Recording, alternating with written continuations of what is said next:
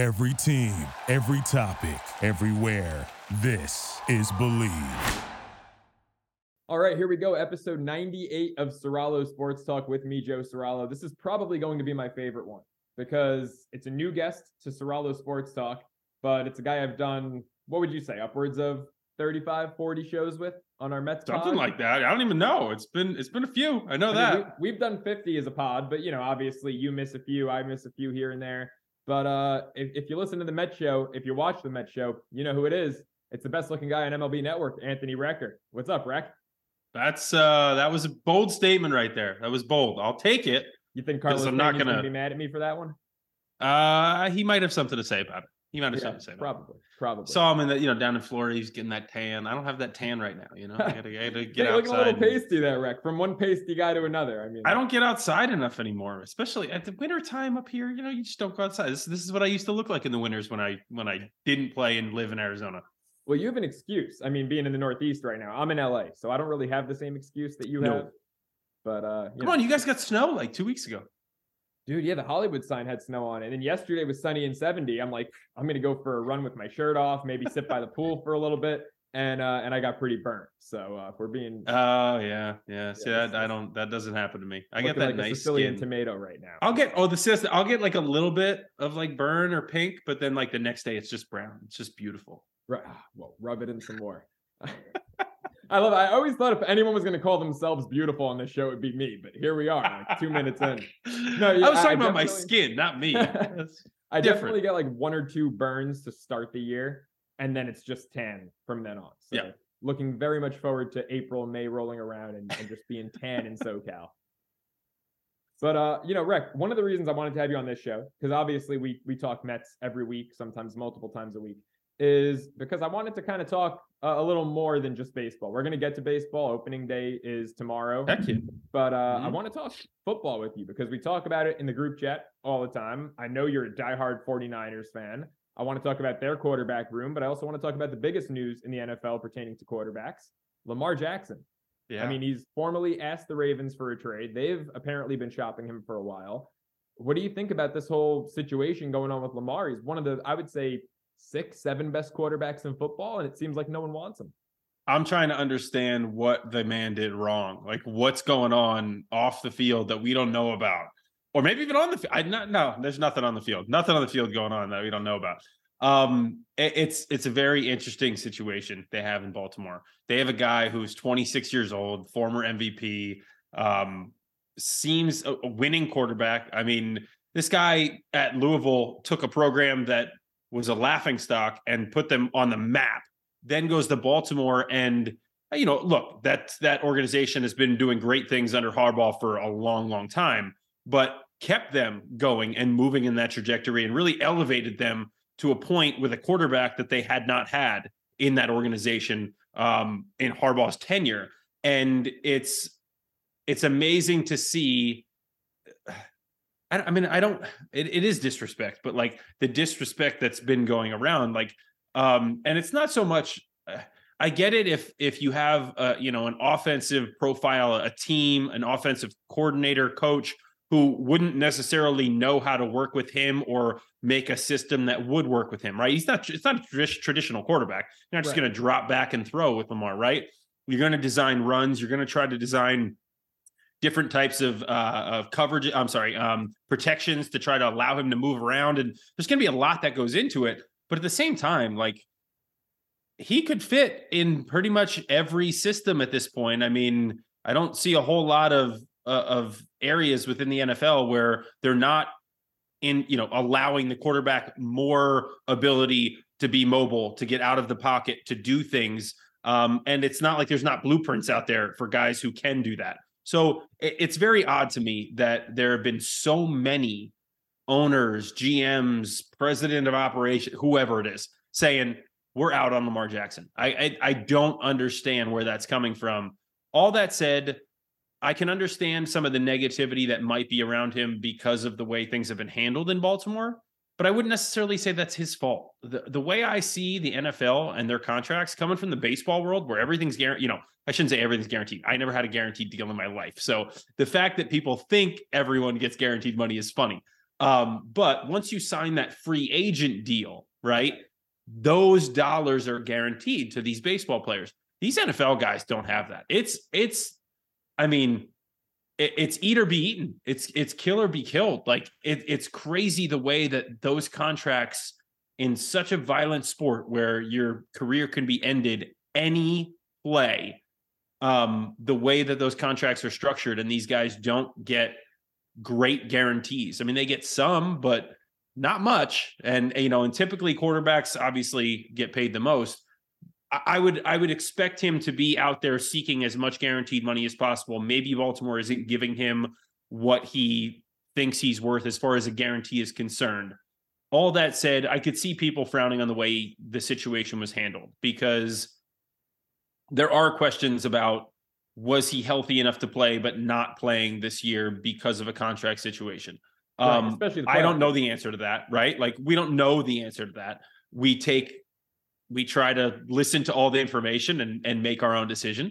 That said, I could see there be some negative, feeling about that. I still don't get it. I mean, this guy should have a home. He's one of the top 5-10 quarterbacks in the league easily, and he can win you football games and win you a Super Bowl. And that's how I see it. Yeah. So you look at this list of teams that are currently the odds-on favorites to land Lamar. You've got the Colts plus 250.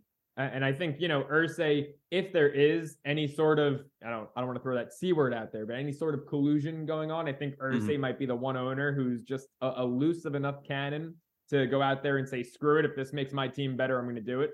So you've got the Colts as the favorites, Falcons plus 300. They're the second favorites, but Arthur Blank just came out yesterday and said Desmond Ritter's his guy.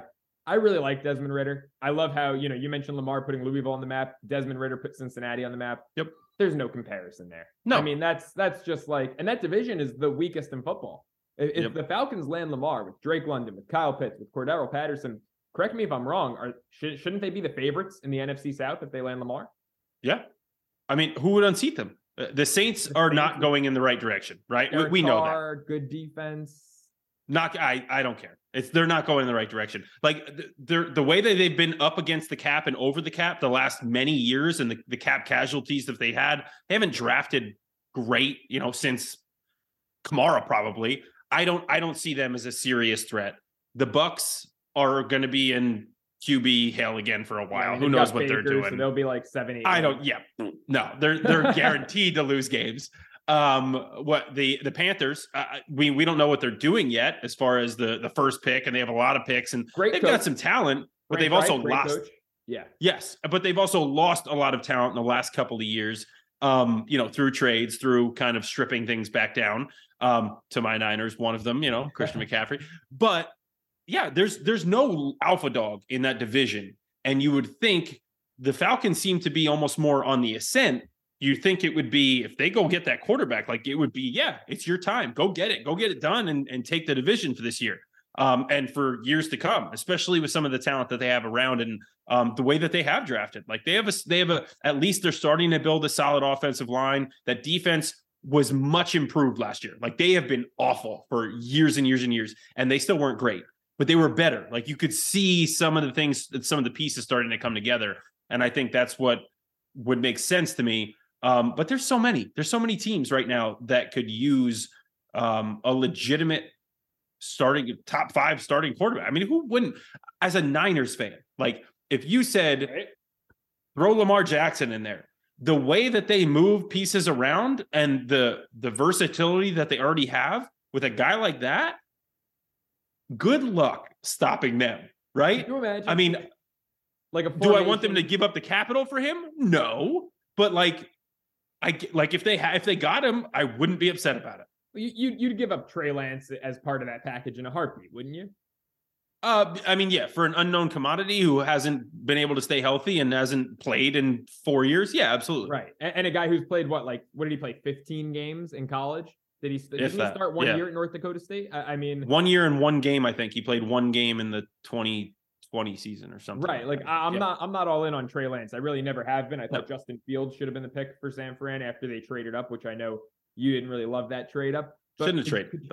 Could you imagine a formation in the backfield with Lamar, McCaffrey, and Debo? just like back there, like just you don't silly. know who's going to touch the ball. What's going to happen? Is it a pass? Is it like you don't even know idea. who's going to throw the ball. Like right. with the way goes. Shanahan is with McCaffrey, and they could do anything. I mean, you've got the tight end, you've got the other wide receiver in Ayuk. You could line Debo up anywhere. It would be crazy. All I'm saying is Lamar Jackson could fit in almost every offense, and you would say it would be an upgrade. Like Mahomes would be an exception, obviously. Josh Allen would be an exception, obviously. Joe Burrow. I loved me some Joe Burrow. Who'd you say? No, I said Cincinnati. They're all set. Joe Burrow. Like, Philly. But that list runs short really fast, right? Like, there's not many others. I love what Jalen Hurts did last year, obviously. But it's a very small list. And so outside of that, any other team just completely throwing themselves out of it, I don't get it.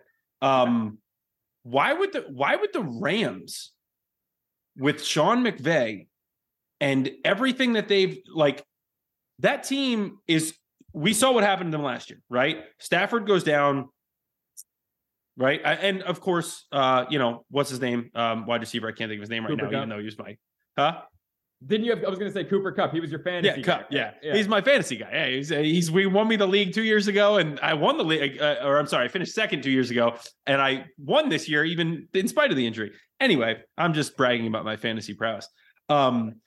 Even the Rams, like, I mean, could you imagine that team, like with Sean McVay and this, you want to talk about offensive minds, like he goes hand in hand right there with Shanahan. I mean, what he's capable of doing and the pieces they've got around, if they had this, the same kind of defense, obviously they traded away Ramsey, but like you could see so many teams throughout the league that it would make a lot of sense for them to go get Lamar Jackson, and they're not doing it. And that's baffling to me.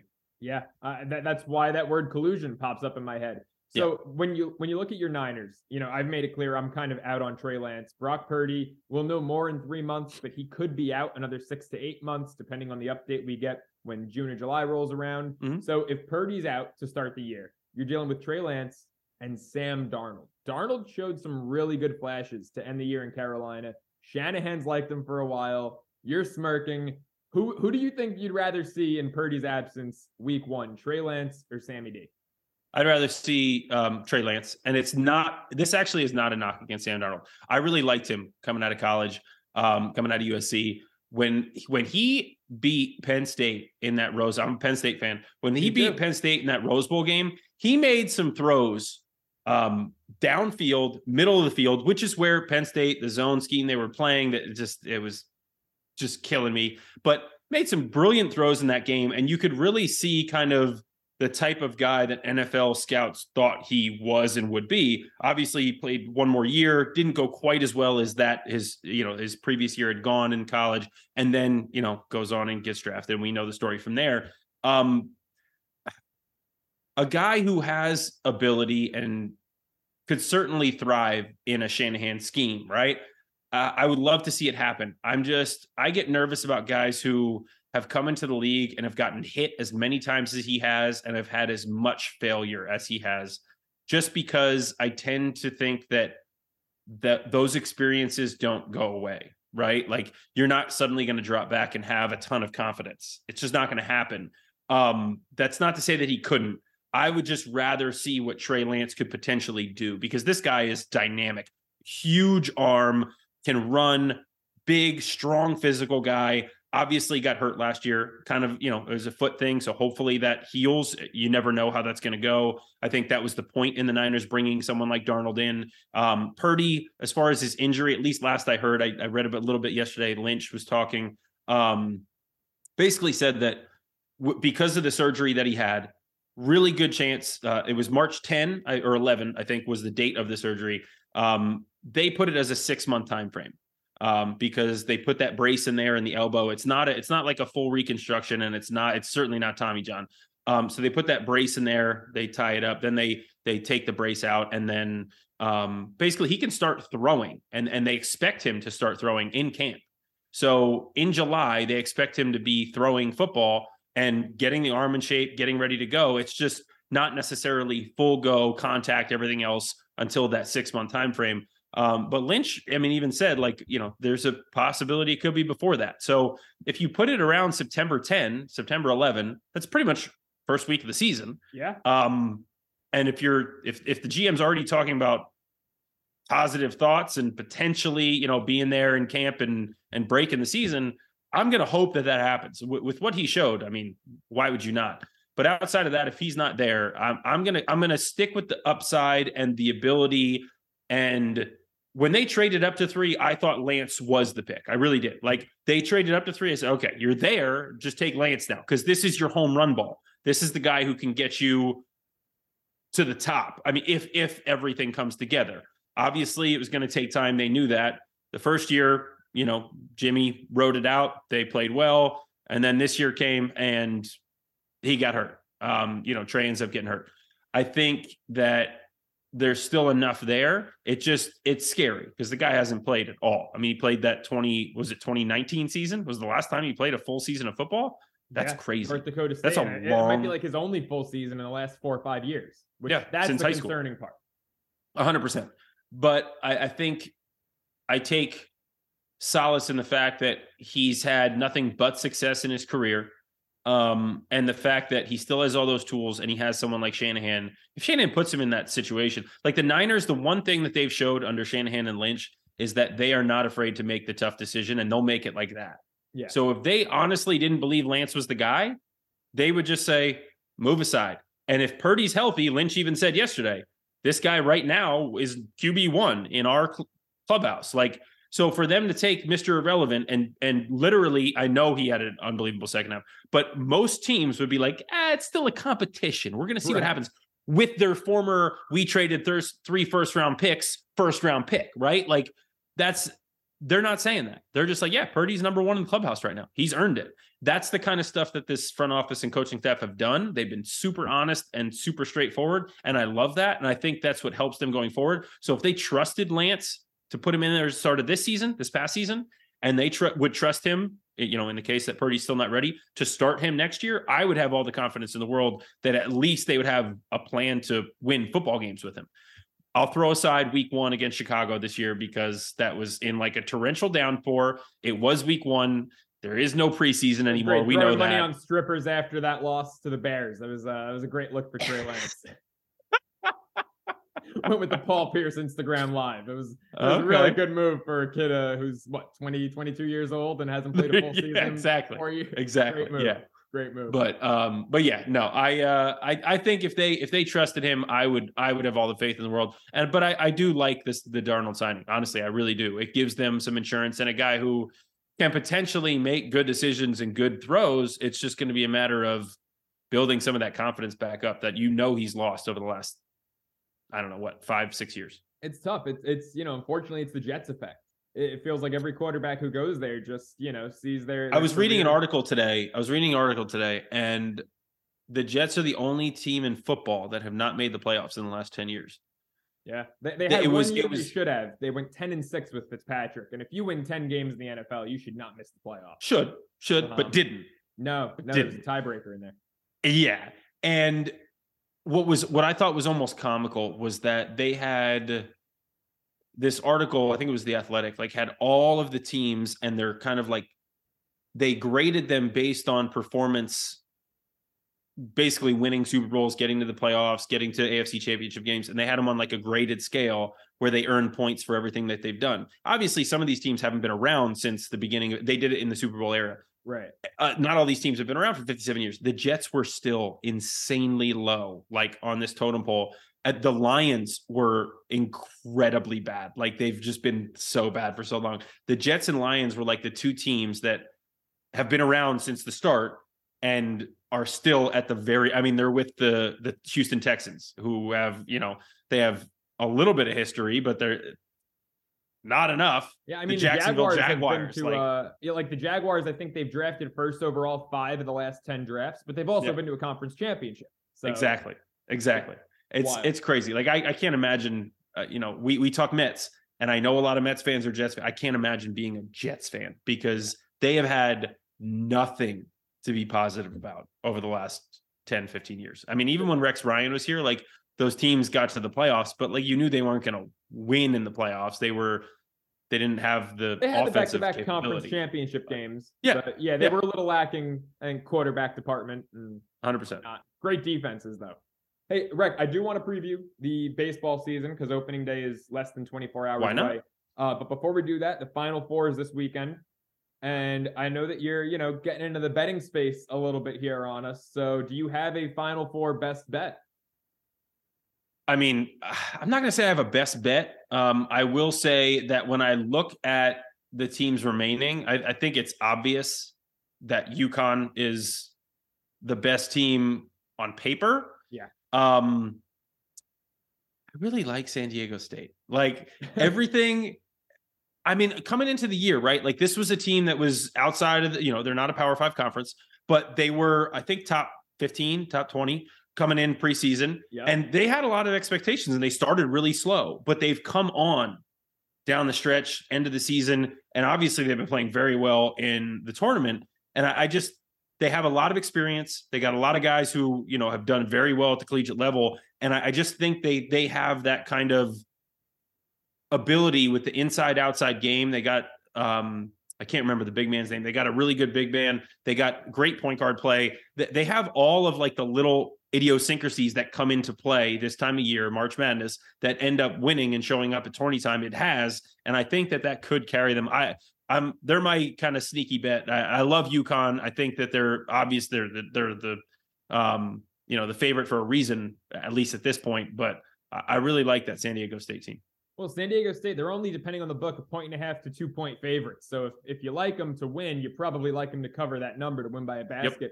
I like the under in that game. Under 132, them, Florida Atlantic. Look, we know San Diego State. They play the most stifling defense in the country. And FAU kind of adjusts and adapts depending on their opponent. They can win a game 60 to 57. They can win a game 110 to 90.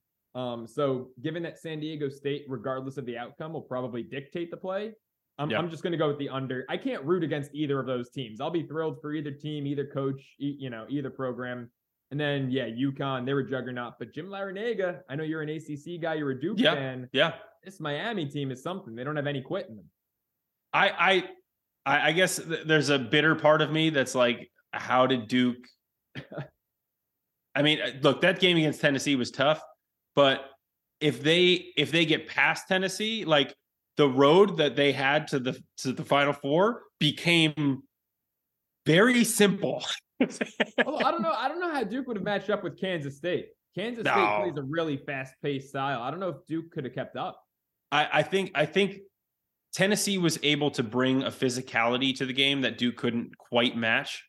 But with Duke's length and size and their athletic ability, I think they match up well with, or did match up well with, just about any team in the tournament. The way that they dominated down the stretch of the season, that ACC tournament, and that Miami team, who is also a pretty big athletic team, a very capable, high scoring type team. I think they had everything in place because they're they were a defensive first team this year. Duke was. I think they had everything they needed in place to make that run. Kansas State, look, obviously made a great run, and the point guard play they have just goes right in line with everything we've talked about that usually works in March.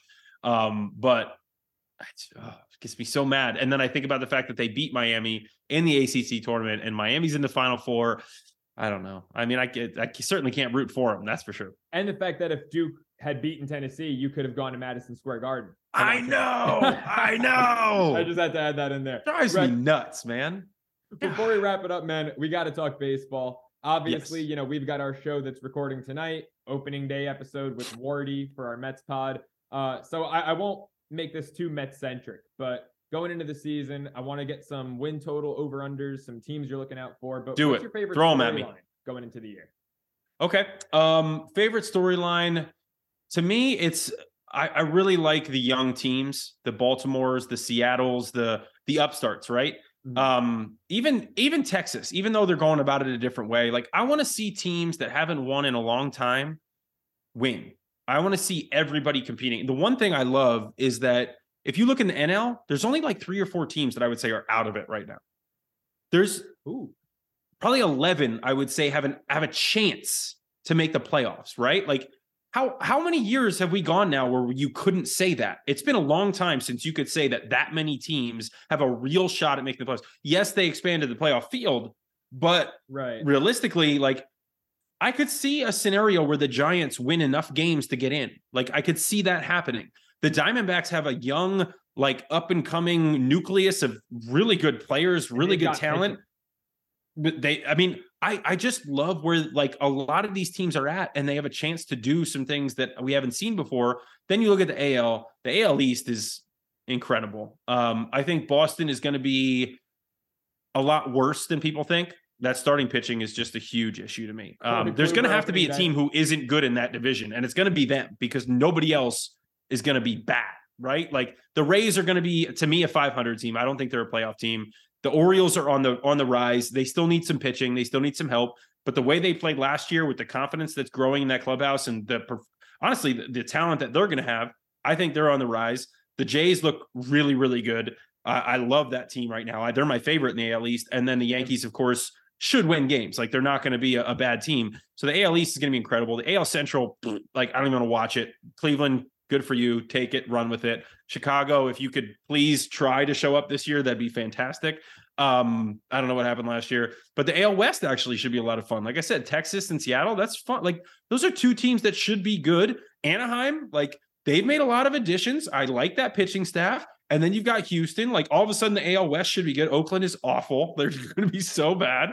But there's a lot of good competition out there in baseball right now. Like I said, I'm just really excited about some of these young up and coming teams. I think that's where my biggest, like, focus is going to be for this year. Watching Baltimore, watching Seattle. Even, like, it's going to be fun to see what San Diego does. Like, are they actually going to live up to this? Is that starting rotation going to hold up? Because they've got some age, much like the Mets do. They've also got guys who haven't started much in years. Nick Martinez, a little bit last year. Seth Lugo hasn't started for a long time. Like, so they've got some question marks, but they have star power. There's just a lot going on right now. But I think baseball is in the best place it's been in years, and that's fun for me.